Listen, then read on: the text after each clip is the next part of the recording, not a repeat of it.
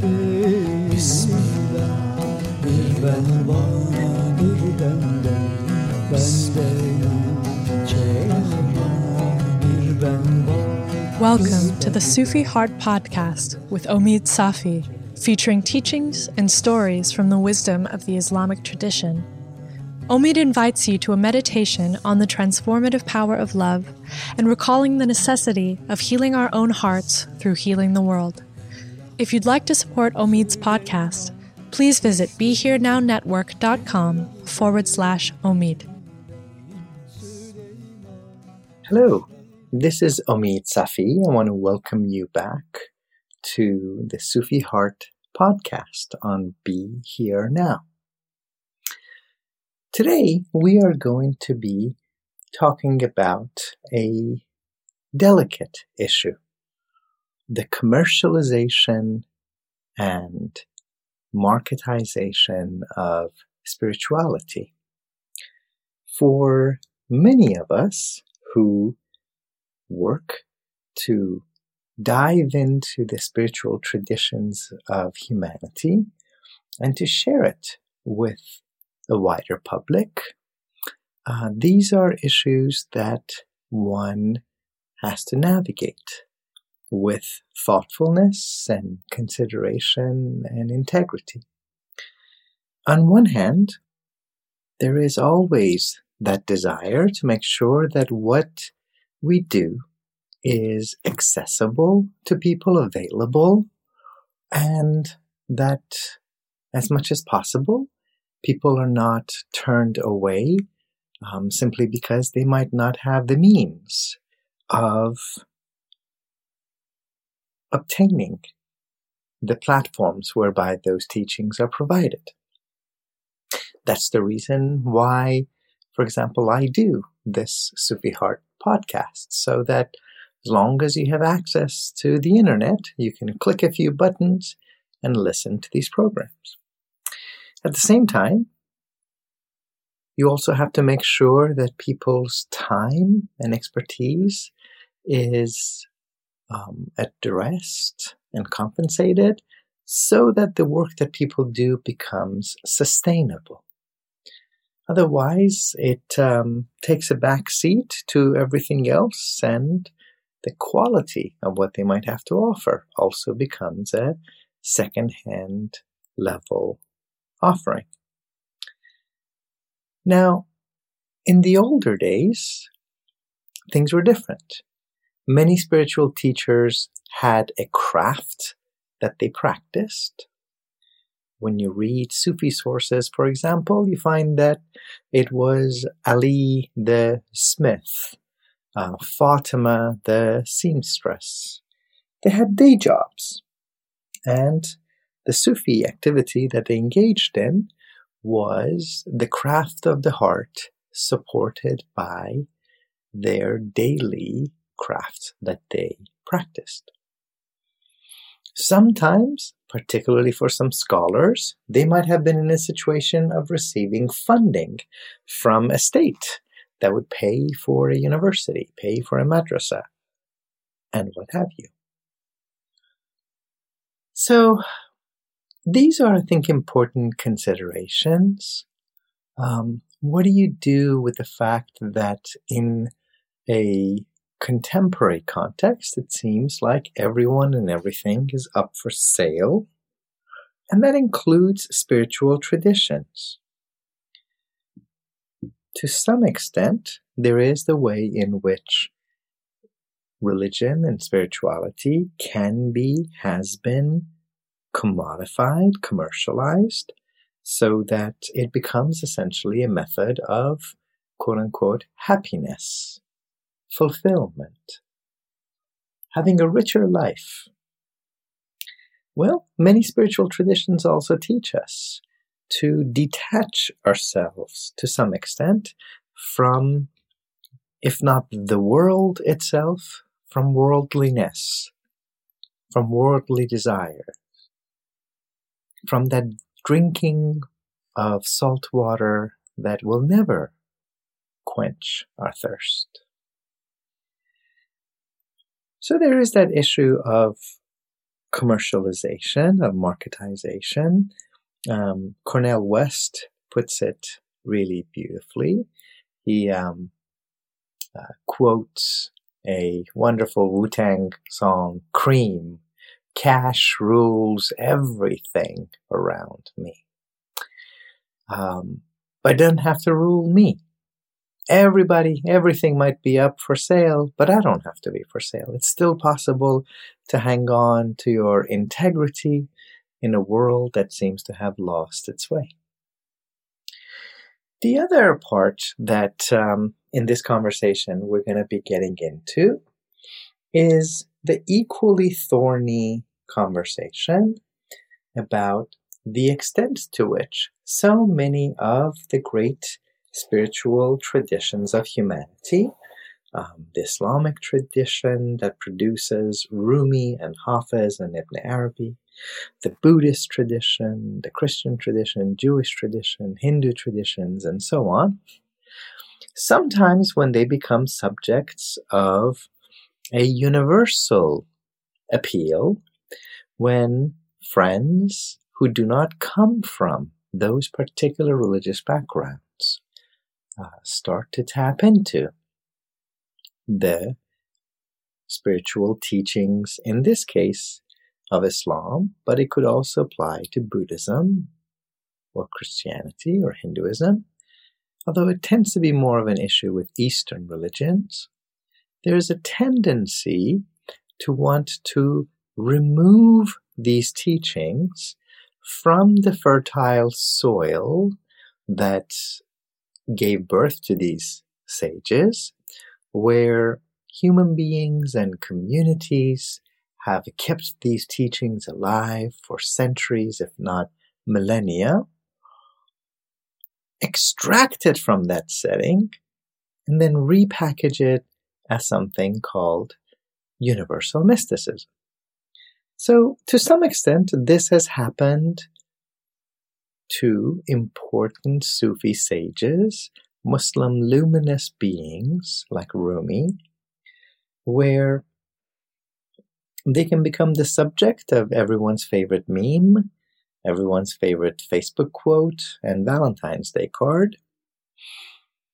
But you can read some of these popular English versions and never have to grapple with the fact that the person that we're reading was a 13th century Persian-speaking Muslim mystic who talks about his own task as unveiling the beauty of the Quran and describes himself as the offspring of the soul of Muhammad. The offspring of the soul of Muhammad. And in fact, some of the people who have been most instrumental in popularizing the poetry of Rumi in the West, like a dear friend of mine, Coleman Barks, he says that his goal is not only to extract Rumi out of the Islamic context, but that even words like God have become so hurtful for so many people who have been hurt in institutional contexts, that rather than translating it as God, sometimes he might just translate it as beloved. Well, we want to grapple with some of these complexities. What do we do with the fact that there are thousands of references to the Quran in Rumi's writings? No one is denying that these sages, luminous beings, have teachings that are medicine for the whole of humanity. Can we see the universality alongside the particularity? Can we see that the universal doesn't have to come at the expense of the particular, any more that in another tradition, the universality of Jesus and Jesus' teachings are connected to the context of a first century Palestinian Jewish milieu, any more than the teachings, the universal teachings of the Buddha, are tied to a South Asian context. So yes, I think this is an important conversation to have. And I want to also turn this around and to remind us that in some ways the challenge is not only that the Islam has been extracted out of figures like Rumi and Hafez, but that the corollary is also true. That far too often the poetic, mystical, spiritual, and sensual dimension that figures like Rumi and Hafez, among others, represent has been extracted out of contemporary Islam. And the analogy that I sometimes give people is, when was the last time that some of us attended Friday services in a mosque in which the Imam, the Muslim prayer leader, was quoting lines of poetry from Rumi or Hafez? If the Imam does that, well, that's a wonderful testimony to their open-heartedness. But I suspect that for many people, that is not the case today. So on one hand, we have a situation of some people extracting the Islam out of the teachings of Sufism, of Islamic spirituality, of Rumi and Hafez. And on the other hand, there's a tendency to extract the mystical and the poetic and the spiritual, the allegorical and the subtle, even the humorous, out of the context of Islam. And we're all left poorer when these forces begin to separate out worlds that for centuries had been interwoven around one another. So the conversation that I'd like to invite you to listen to is an interview that I was fortunate to have with the Aga Khan Museum. It's one of the most beautiful museums of Islamic art in the world, located in Toronto. And they have a new program, a podcast that's called This Being Human. So this conversation is shared both among the Sufi heart community and This Being Human. If what you are interested in is having an opportunity to keep one eye on the universal teachings of spirituality and one eye on the particular context where these teachings first were given wings to soar, I do invite you to check out some of the courses that we have online where we have more time and more detail than we do here in these podcasts. And to see those, you can go to illuminatedcourses.com. We have one course on the Quran and one course on Rumi. So, friends, let us now turn to the context of the conversation with our friends at the Aga Khan Museum and the podcast friends that we have at This Being Human. And I invite you to listen. May you be well, may you be joyful, may you be at peace. My name is Abdul-Rehman Malik. I'm canvassing the world for the most interesting people to hear about their journeys, their work, and what it means to be alive in the world today. And perhaps nobody has captured that experience of being alive better than the 13th century Persian poet and Sufi mystic Jalaluddin Rumi in his poem, The Guest House. This being human is a guest house. Every morning a new arrival. A joy, a depression, a meanness. Some momentary awareness comes as an unexpected visitor. Welcome and entertain them all. So welcome to This Being Human, a podcast inspired by Rumi's words and motivated by all those who carry that message forward in the world today. Many of these sages remind us that to be human is fundamentally something that has to do with intimacy. Today, Omid Safi. Out beyond ideas of wrongdoing and right-doing, there is a field. I'll meet you there. When the soul lies down in that grass, the world is too full to talk about it. The wound is the place where the light enters you. Lovers don't finally meet somewhere. They're in each other all along. You've likely heard these quotes before or seen them posted on Instagram, hung on a wall in a yoga studio, inked into someone's skin as a tattoo, or read aloud to wedding guests before vows are exchanged. They are some of the most popular words of the poet many know as Rumi, or Maulana Jalaluddin Muhammad Rumi, the 13th century Persian poet, scholar, and Sufi mystic. Omid Safi has spent his life studying Maulana Rumi's words and works. He's a professor at Duke University's Islamic Studies Center and a scholar on mystical Islam and Sufism. His work melds together the worlds of religion, radical love, and progressive Islam, one that draws upon the traditions of Dr. Martin Luther King Jr. Here's our wide-ranging conversation on Rumi, radical love, and the relevance of the revolutionary that is Dr. Martin Luther King today. Omid, salam alaikum. Thank you for being on This Being Human. Alaikum assalam, and peace to you and to all the friends who are listening to you.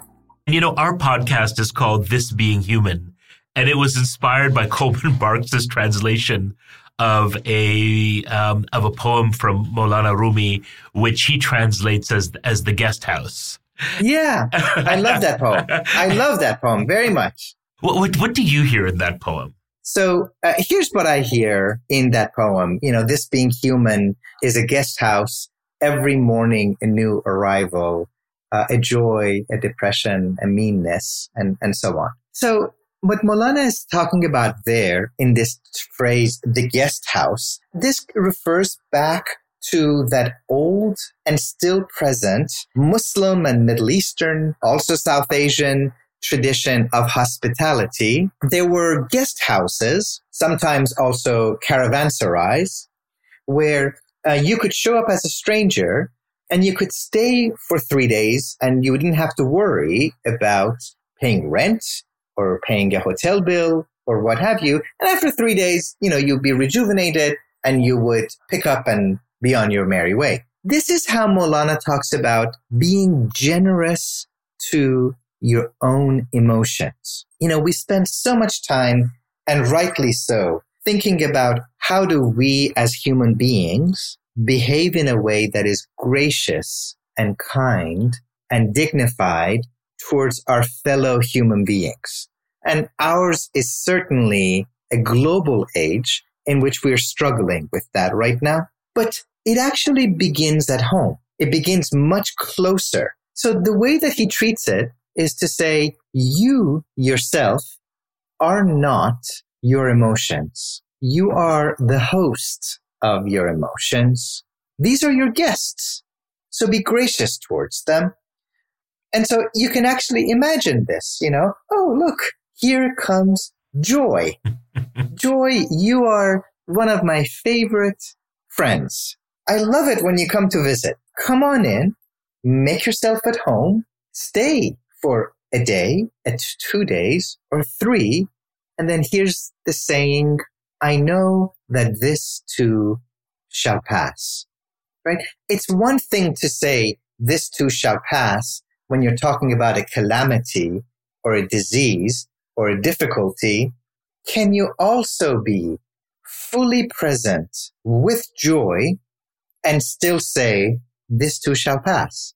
And then comes sadness. Could you look at sadness and say, hello, my friend. It is so good to see you, sadness. You have been one of my most faithful companions. I'm not going to fight you. So come on in, stay for a day or two or three. And I think the reason that poem, and I'm so delighted to hear that it's the inspiration for your whole podcast, is such a powerful one, is, think about so many of the great Muslim languages, Arabic, Persian, Turkish, Urdu, others. In the old days, we wouldn't say to each other, what's up? We wouldn't say to each other, how's it going? We would actually ask each other, how is your hal? How is your transient state of your heart? So whether it was كيف حالك, حال شما چطوره, abkahal, or whatever the equivalent would be in other languages, there was an awareness that when we come across another human being, that they are a guest house, they have thoughts and emotions that are visiting them, but these are transient guests. And so what we would ask each other, rather than, how are you? Or what are you up to? Like as if asking someone about the activity that they're engaged in defines who they are, we would ask each other, what guest is visiting your heart right now?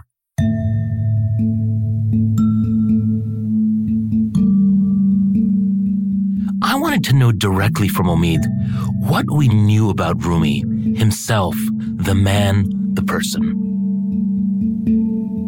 It's extraordinary because we actually know probably more about Maulana than we do about virtually any other pre-modern Muslim figure after the Prophet Muhammad. So, if you want to know how he played with children in the street, we have that story. If you want to know how he treated the widow down the street from him, we have that story. If you want to know how he was in his tender and intimate relation with his wife, we have that story. If you want to know how he cheered up his son when his son was in a state of melancholy, we have that story. And then in addition, of course, we've got over 60,000 lines of exquisite poetry. And it is something of a blessing and also a complication to see Rumi almost becoming a brand, as it were, in the English language. Rumi's pop culture power today is something of a dilemma for Omid, this Muslim mystic, sage, and poet whose works revolved around issues of the soul and spirituality, chopped up into bite-sized, often mistranslated quotes for social media. And then on the other hand, there are also sayings and interpretations which have so little to do with Rumi. Anything that the earthly historical Maulana ever actually said, that, all kinds of memes and Facebook quotes and sayings just become attributed to him. If somebody finds something beautiful, they just slap Rumi's kind of name on it, and up it goes. Omid says much of the original meaning behind Maulana Rumi's words have been watered down, warped, and divorced from its spiritual, religious, Muslim roots. So, just as one example, out beyond ideas of wrongdoing and right doing, there's a field. I'll meet you there. And if you actually go and take a look at the original, he's saying something far more radical than right doing and wrongdoing. What he's saying is that there is a plane. There's an opening beyond that which we tend to think of as infidelity and faith itself. And what he means by it is that for the majority of people, we follow a religion because our parents raised us in it. Or we might even reject the faith that our parents tried to cram down our throat because it was not appealing to us. And instead, Maulana says that what you have to do is you have to unlearn religion as a kind of inheritance. That he calls that real infidelity. And you even have to go beyond the notion of a simply inherited religion in order to arrive at a faith that you know to be true in your bones. I'm fascinated about the moment you begin your journey into Maulana Rumi's works. Do you remember the first time you experienced them or came across them? No, because this is one of those great love stories that has no beginning and has no end. What I do know is that, when I was a teenager, that I would read the love poetry of Maulana, and it spoke to me. What I didn't have at that time was a framework to really understand him and receive him as also being a Muslim sage. I had a sense of its literary and poetic excellence, and its luminous way that it worked on the heart. And I have to say that it has been a journey of decades. Today, the Rumi effect is everywhere. The band Coldplay has blasted a reading of The Guest House to a stadium of thousands in Frankfurt. Quotes from Rumi are the sign-off in people's email signatures and their Twitter bios. Even Demi Moore and Deepak Chopra performed a joint reading of a Rumi poem, Desire, together. What do you make of the ways in which she's being taken up today? We are living in a culture in which we're all love-thirsty, spirit-thirsty, soul-thirsty. So there's no doubt about the fact that so many of the people who've gone to pick up a Rumi book from the local bookstore or sharing a meme or a Facebook quote, it's not because they're trying to tap into something which is an inaccurate translation. They're tapping into it because they recognize light. I think that's on one hand. And then on the other hand, I also think that for those of us, and I'm here pointing the finger and extending an invitation to ourselves, my own community, in this case, meaning Muslims. If you don't want New Ageified and inaccurate translations of Rumi to become marketized, then do something with it. When was the last time we heard a line of Rumi poetry being recited in a Friday sermon? And why? Why is it that on one hand, we say, oh yes, Rumi is the best-selling poet in America. How great. And it is. It's wonderful. But why is it that the great public conversations that we have as Muslims, that this isn't even a part of the treasure box? So this divorce of Rumi from his spiritual Islamic faith and background is something that it really goes both ways, doesn't it? Then it's something Absolutely. It's something that's happening within pop culture, and it's something that's happening within Muslim communities, and that's clearly a source of concern for you. It is. And I'd been teaching Rumi's poetry for about 25 years before a first-year student at the university just made this point in passing that literally made me stop the class, grab pen and paper, and write it down. I had given a whole lecture about the ways in which popular versions of Rumi take him out of his Muslim context and Sufi context and Persian literary context, detaching him from the Quran and the sacred hadiths of the Prophet Muhammad.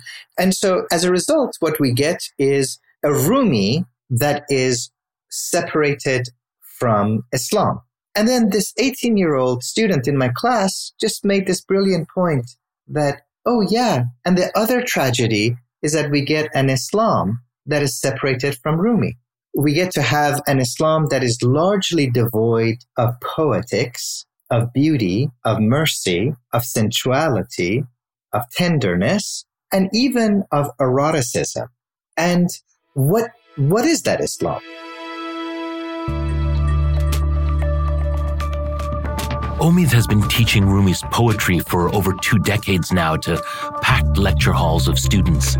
He also leads what he calls spiritual tours to places like Turkey and Morocco, places with deep histories and traditions of spirituality where there's been a legacy of peaceful coexistence. These illuminated tours, as he calls them, touch on everything from colonialism to calligraphy. They're open to both Muslims and non-Muslims, anyone who's searching for a little something more. Typically, what people say when they come to these retreats is that they're missing love in their life, that they're looking for love, that they hear about it in movies and in songs, or maybe even in the love poetry of Rumi.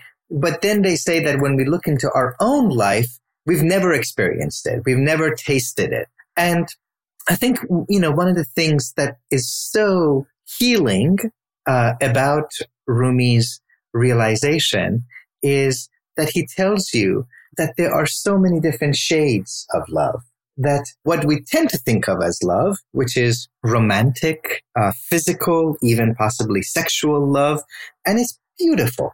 If you have it with someone who mirrors it back to you, then mazel tov. May it be, as our Turkish friends say, aşk olsun. May it be love. Let it be love. But there's also the love of a friend. There's also the love of a parent. There's also the love of a child.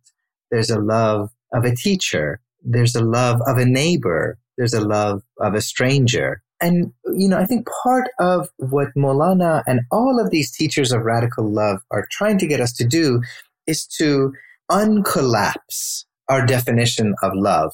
And then I think part of what we're intended to do in these retreats, in these conversations, is to go back and remind people that you were born in love. You have been raised in love. If you're alive today, the reason you're alive is that somebody loved you. And here we are going, I don't have love in my life. Well, when was the last time you called that person who loved you, if she's still on earth? And if it wasn't your mama, maybe it was a grandma. Maybe it was an adopted parent. Maybe it was a teacher in first grade. So I think that's kind of what I experience in these conversations and retreats with people, is that people come with a thirst. And I just keep trying to remind them that the answer that they seek is not in a person sitting in front of them. It is actually in the very ocean in which they are immersed.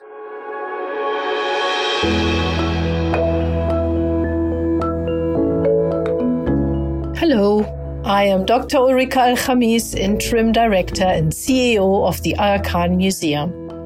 If you are enjoying our This Being Human podcast, why not visit our website at agakhanmuseum.org. Here you will find a treasure trove of digital connections and online resources related to the arts and achievements of the Muslim world, from historical artifacts and thought-provoking exhibitions to a wide range of educational materials and contemporary living arts performances.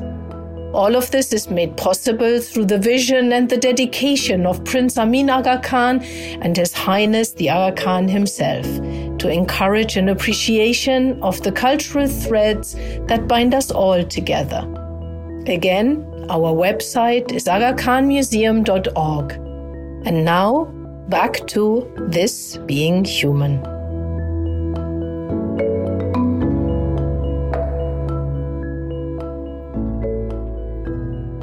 There's something about the title of your latest book, Radical Love, that is really arresting. I think we live in a time when the idea of radical has become a pejorative, has become something negative.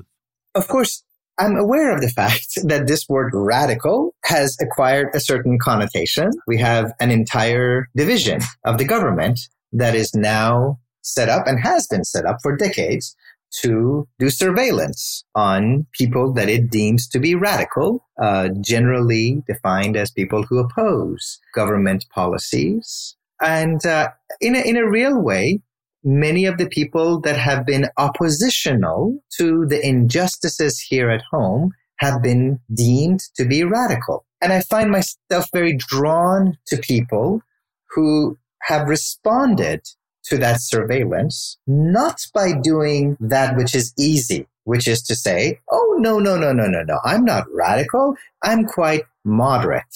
I am not dangerous. I will criticize extremism in my own community, but I don't have a mumbling word to say about the injustices that my own government is committing. And in response to that, there have been people like Dr. King, who used to be called a radical, who used to be called an extremist. I'm sorry to say this morning that I'm absolutely convinced that the forces of ill will in our nation, the extreme rightists of our nation, the people on the wrong side, have used time much more effectively than the forces of goodwill. And it takes them a while, and then at some point he says, well, in the beginning when I would be called a radical, I didn't like it so much. When I would be called an extremist, I didn't like it so much. But wasn't Jesus an extremist in the cause of love? Aren't we called to be extremists in the cause of justice? So he actually turns it around and he embraces that. And, Martin says at one point, and this is an actual quote, so the question is not whether we will be extremists, but what kind of extremist will we be? Will we be extremists for hate, or will we be extremists for love?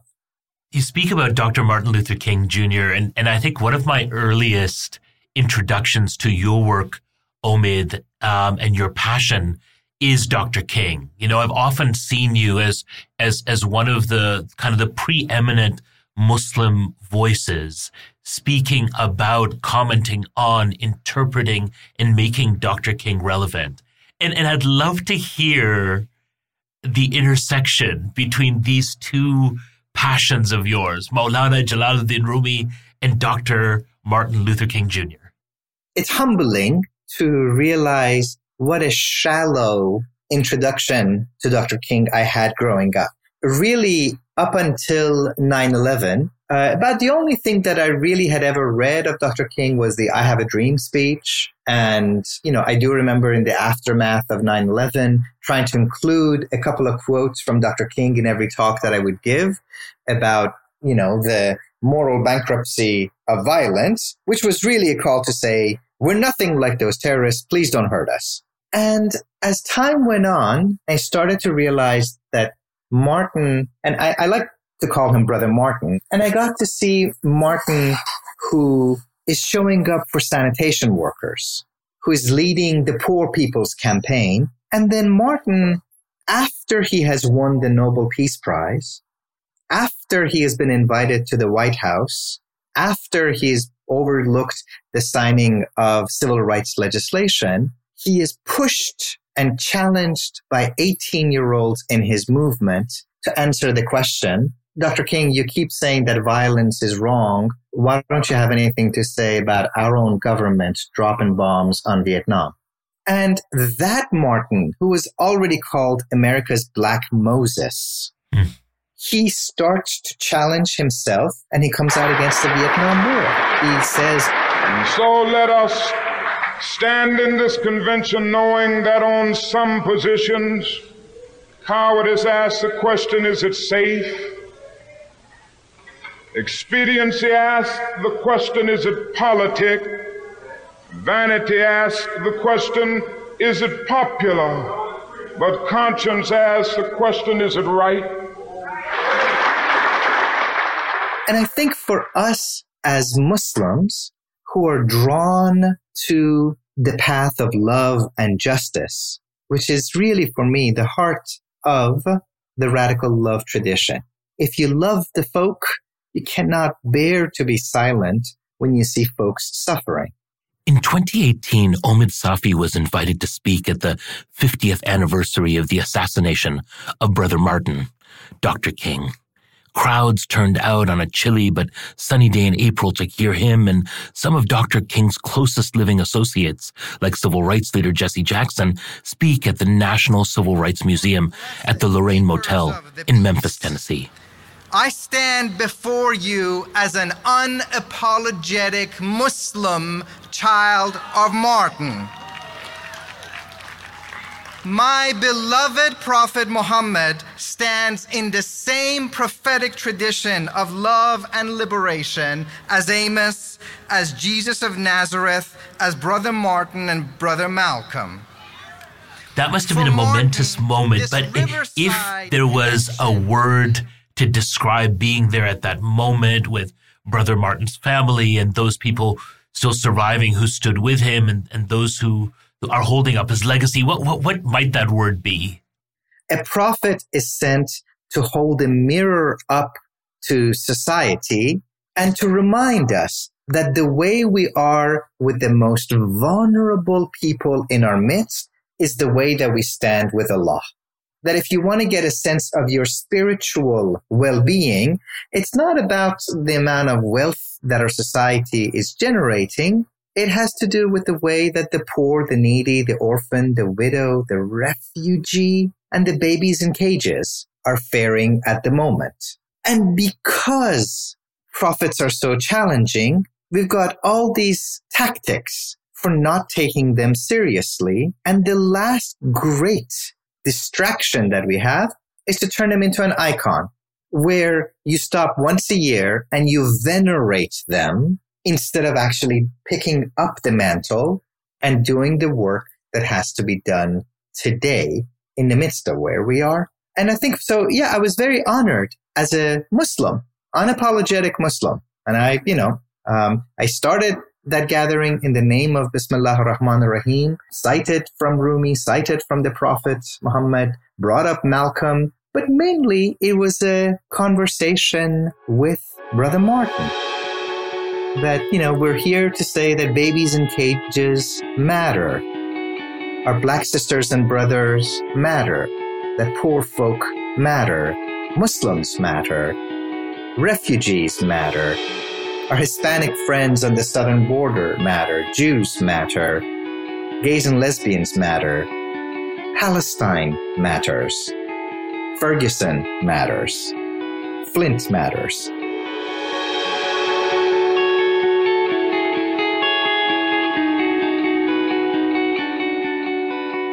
What is this being human to you?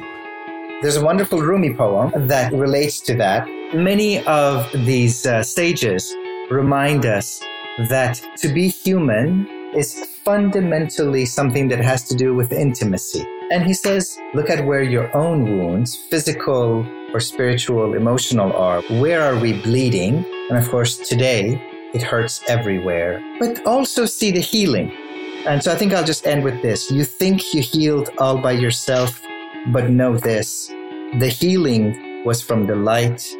The wound is where the light enters you.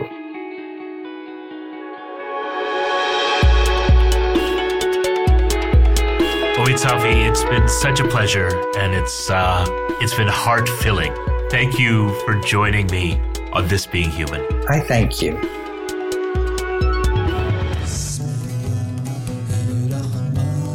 Süleyman kuş gibi bir de